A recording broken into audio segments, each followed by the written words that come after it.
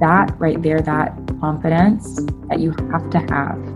In my mind, you have to have that confidence if you're going to stand up and just be different. That confidence allows you to know who you are, which means nobody else can tell you. This is Alopecia Life with your host, Deanne Graham. You'll hear interviews with specialists in their field and parents who are helping their child move through life while living with alopecia areata, along with conversations with alopecia rock stars who are making a difference. Alopecia Life is here to provide you with support, accurate information, inspiring stories, and life hacks to help you navigate the world of hair loss. Whether you've just been diagnosed or have had it for ages, Alopecia Life has been created to share all the information you may want or need to do alopecia your way. Welcome to this episode of Alopecia Life. Today's guest is Deja McClendon, professional volleyball player with Athletes Unlimited, former Penn State player, and from the limited time with her, I can tell she's an all-around lovely human. Deja and I discuss volleyball, her alopecia story, and her athlete cause during the month of March supporting the nonprofit Ball Girls Do Lunch.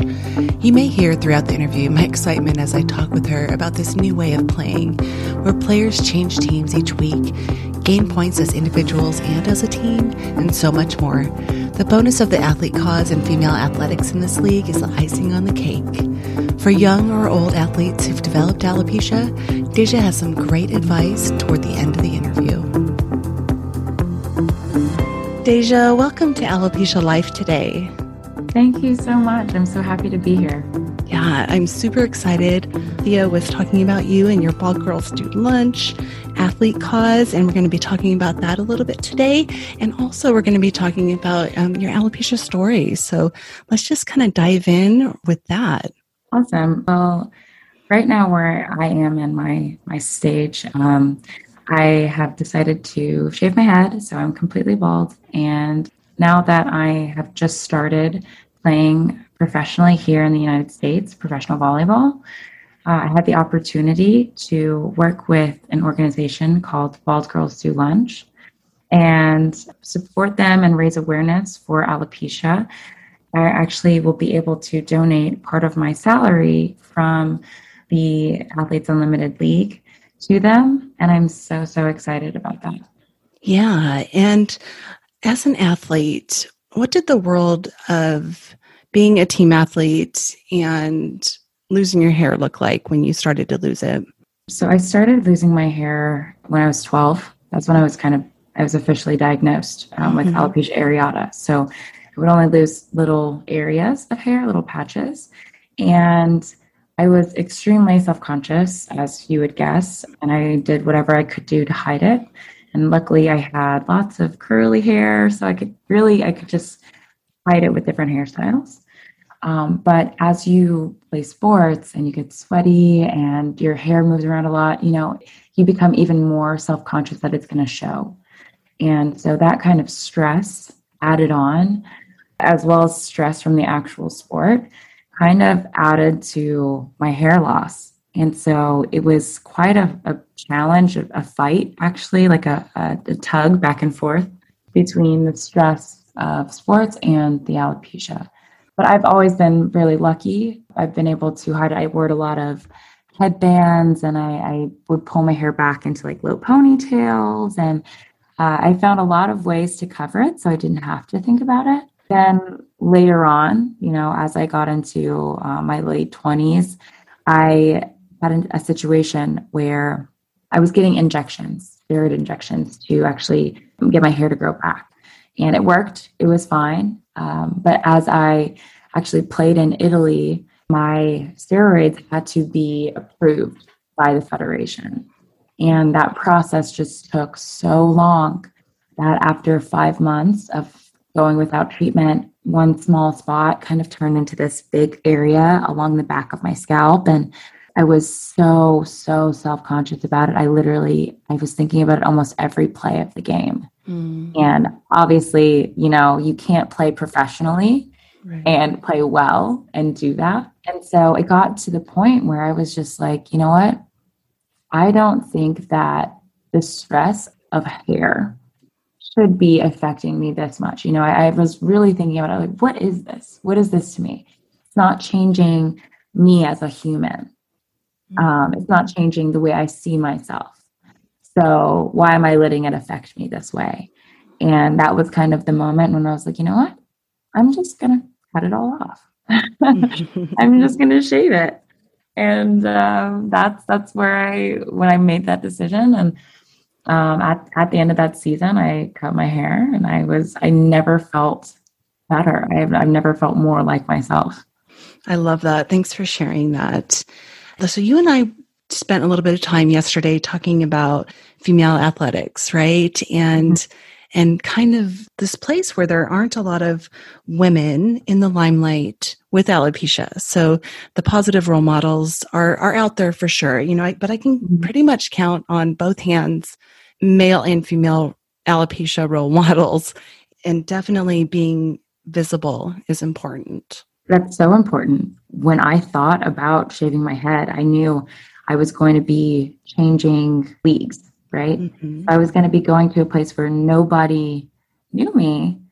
And I was like, well, there are no bald girls. There are no bald volleyball players. I can't think of a single one. Mm-hmm. And I was kind of thinking of like, how are people going to react to that, seeing me? Because basically they would see this photo of me with long curly hair, and then I would show up with no hair. And so that idea of like, wow, I'm going to be playing in front of thousands of people and nobody looks like me. I kind of had to really feel myself up into that position. But because I knew already how important it was to me to not care, not care about that, I was like, you know what? It's fine. It'll be fine. And it was. And in fact, being in Brazil and being visible, I had a young woman, she's 7 years old, a girl. Her dad messaged me on Instagram and he said, hey, we're in Sao Paulo and we saw you play on TV. And my daughter was just so thrilled that she could see somebody with alopecia who was beautiful and smiling and confident. And I just wanted to let you know that it would be amazing if we could get the chance to meet you. And I got that message and it just completely sparked my soul. Mm-hmm. Like, it was just like, you know what? I might have been, doing this for myself, but it's so much bigger than me. Mm-hmm. So much bigger than that. Yeah. It's we think about the small piece of what we're doing for ourselves and something that is way bigger than what we ever could imagine. We go, okay, this is what I'm going to do. And this is, we don't really think about the effects that we're going to have on all of these people when we just kind of are driven by what's going to make us feel the most comfortable in our lives. Yeah, I agree with that. I think the small impacts are actually snowball. Yeah. And the one person that, the one girl that you talk to and you say, hey, you know what?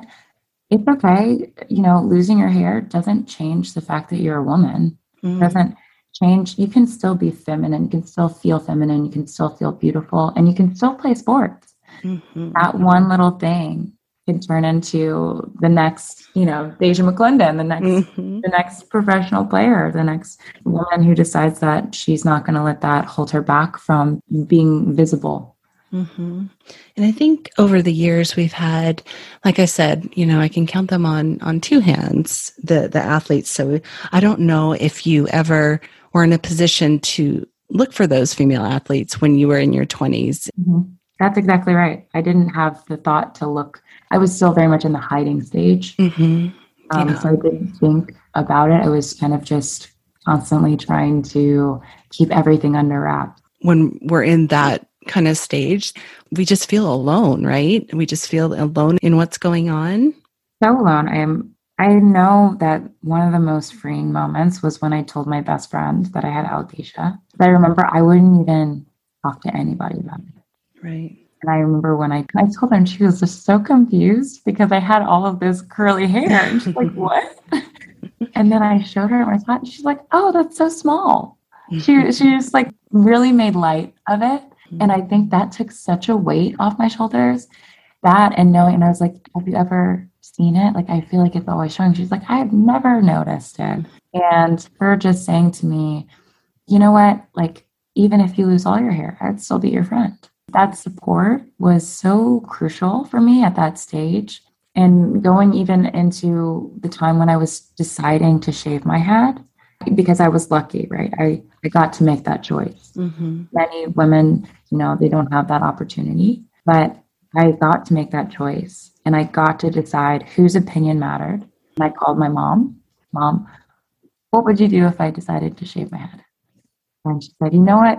Do it. You'll be a model. You can pull it off. And then I called my sister and I said, hey, Maya, what would you do if I shaved my head? And she's like, you know what? I'll shave my head with you. Like 100%. Give me the clippers. I'll do it. And then I called my fiance at the time and he said, oh, you know what? I'll shave your head for you. Just get here. I'll do it for you. And he did. He shaved my head. So I think having that support system of 3 people that I know at the end of the day, they're the only opinions that matter to me. That gave me that extra kind of confidence to just say, you know what, everybody else, they can like it, they cannot like it, but it's fine. I'm good with it. Yeah.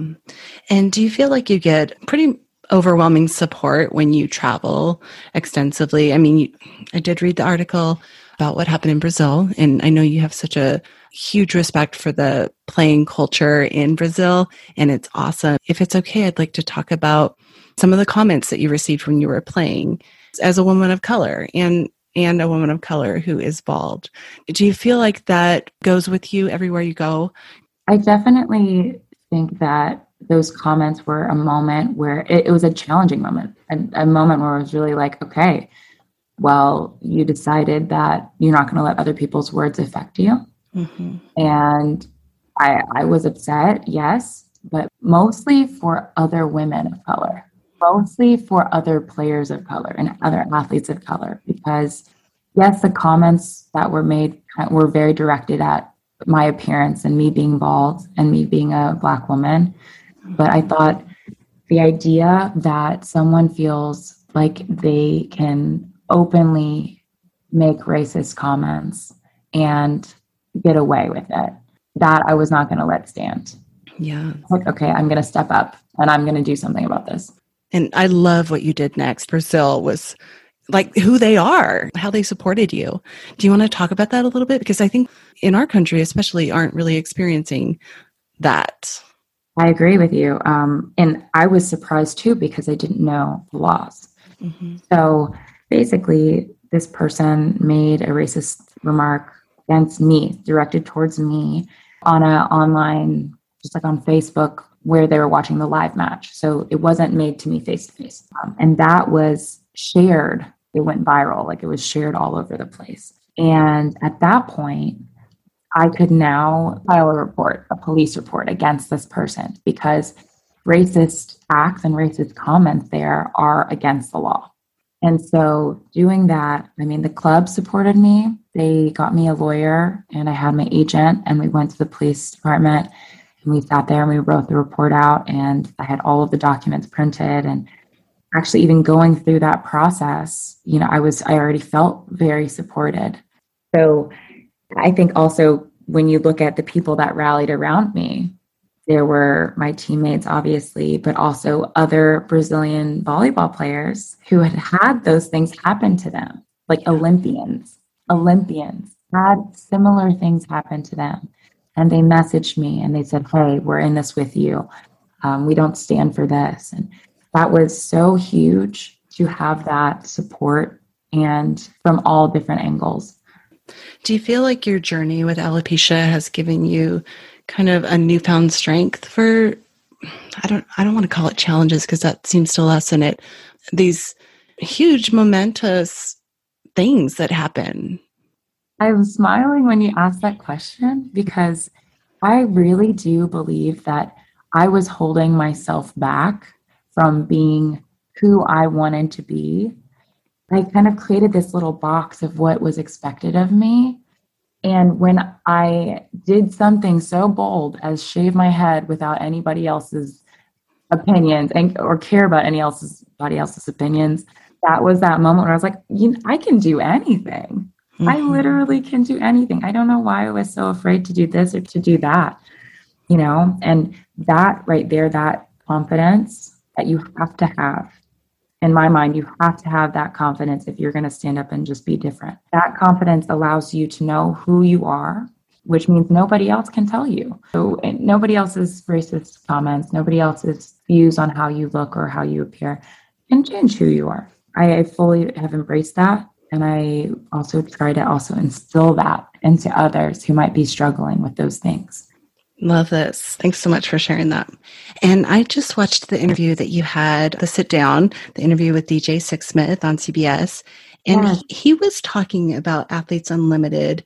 And I, as a volleyball player myself, I'm not sure if you know how much change has happened in the sport from, I think probably, I was in a time when we didn't have rally scoring. Like that was just not something we did. And so you can totally tell a person that grew up the other way, because anytime the ball hits the net on a serve and dribbles over, we're like, wait, what happened?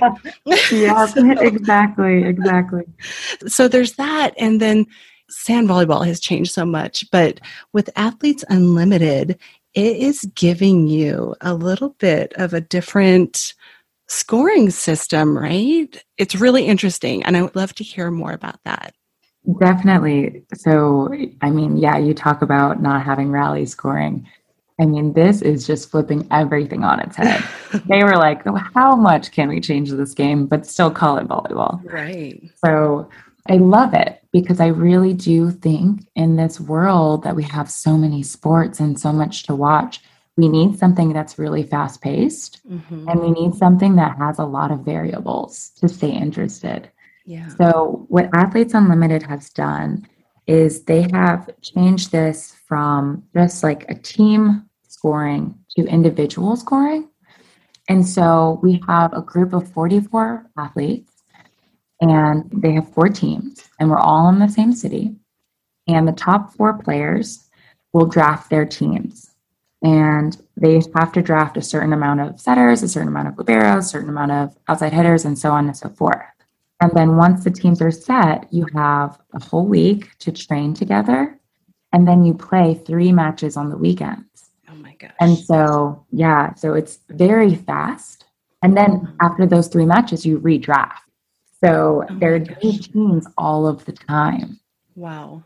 Yes. And the scoring system, the way that they've done it is you get a certain amount of points for your stats, your individual stats. So as a passer, every good pass is worth 5 points. Okay. But getting ace is like minus 12 points. So there's those individual stats. Yes, I know. If you're a volleyball player, you're like, no, yes. minus 12. Oh my goodness.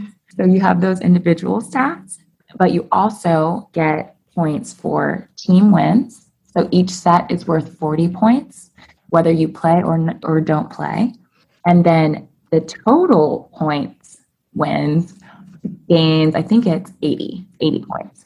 And it's really, really cool because every point matters. Yeah. We've had some games where team A, blows out the other team. Team B wins the next 2. But because of that first one that they blew out, they end up winning the overall points, even though they didn't win 2 out of 3 sets.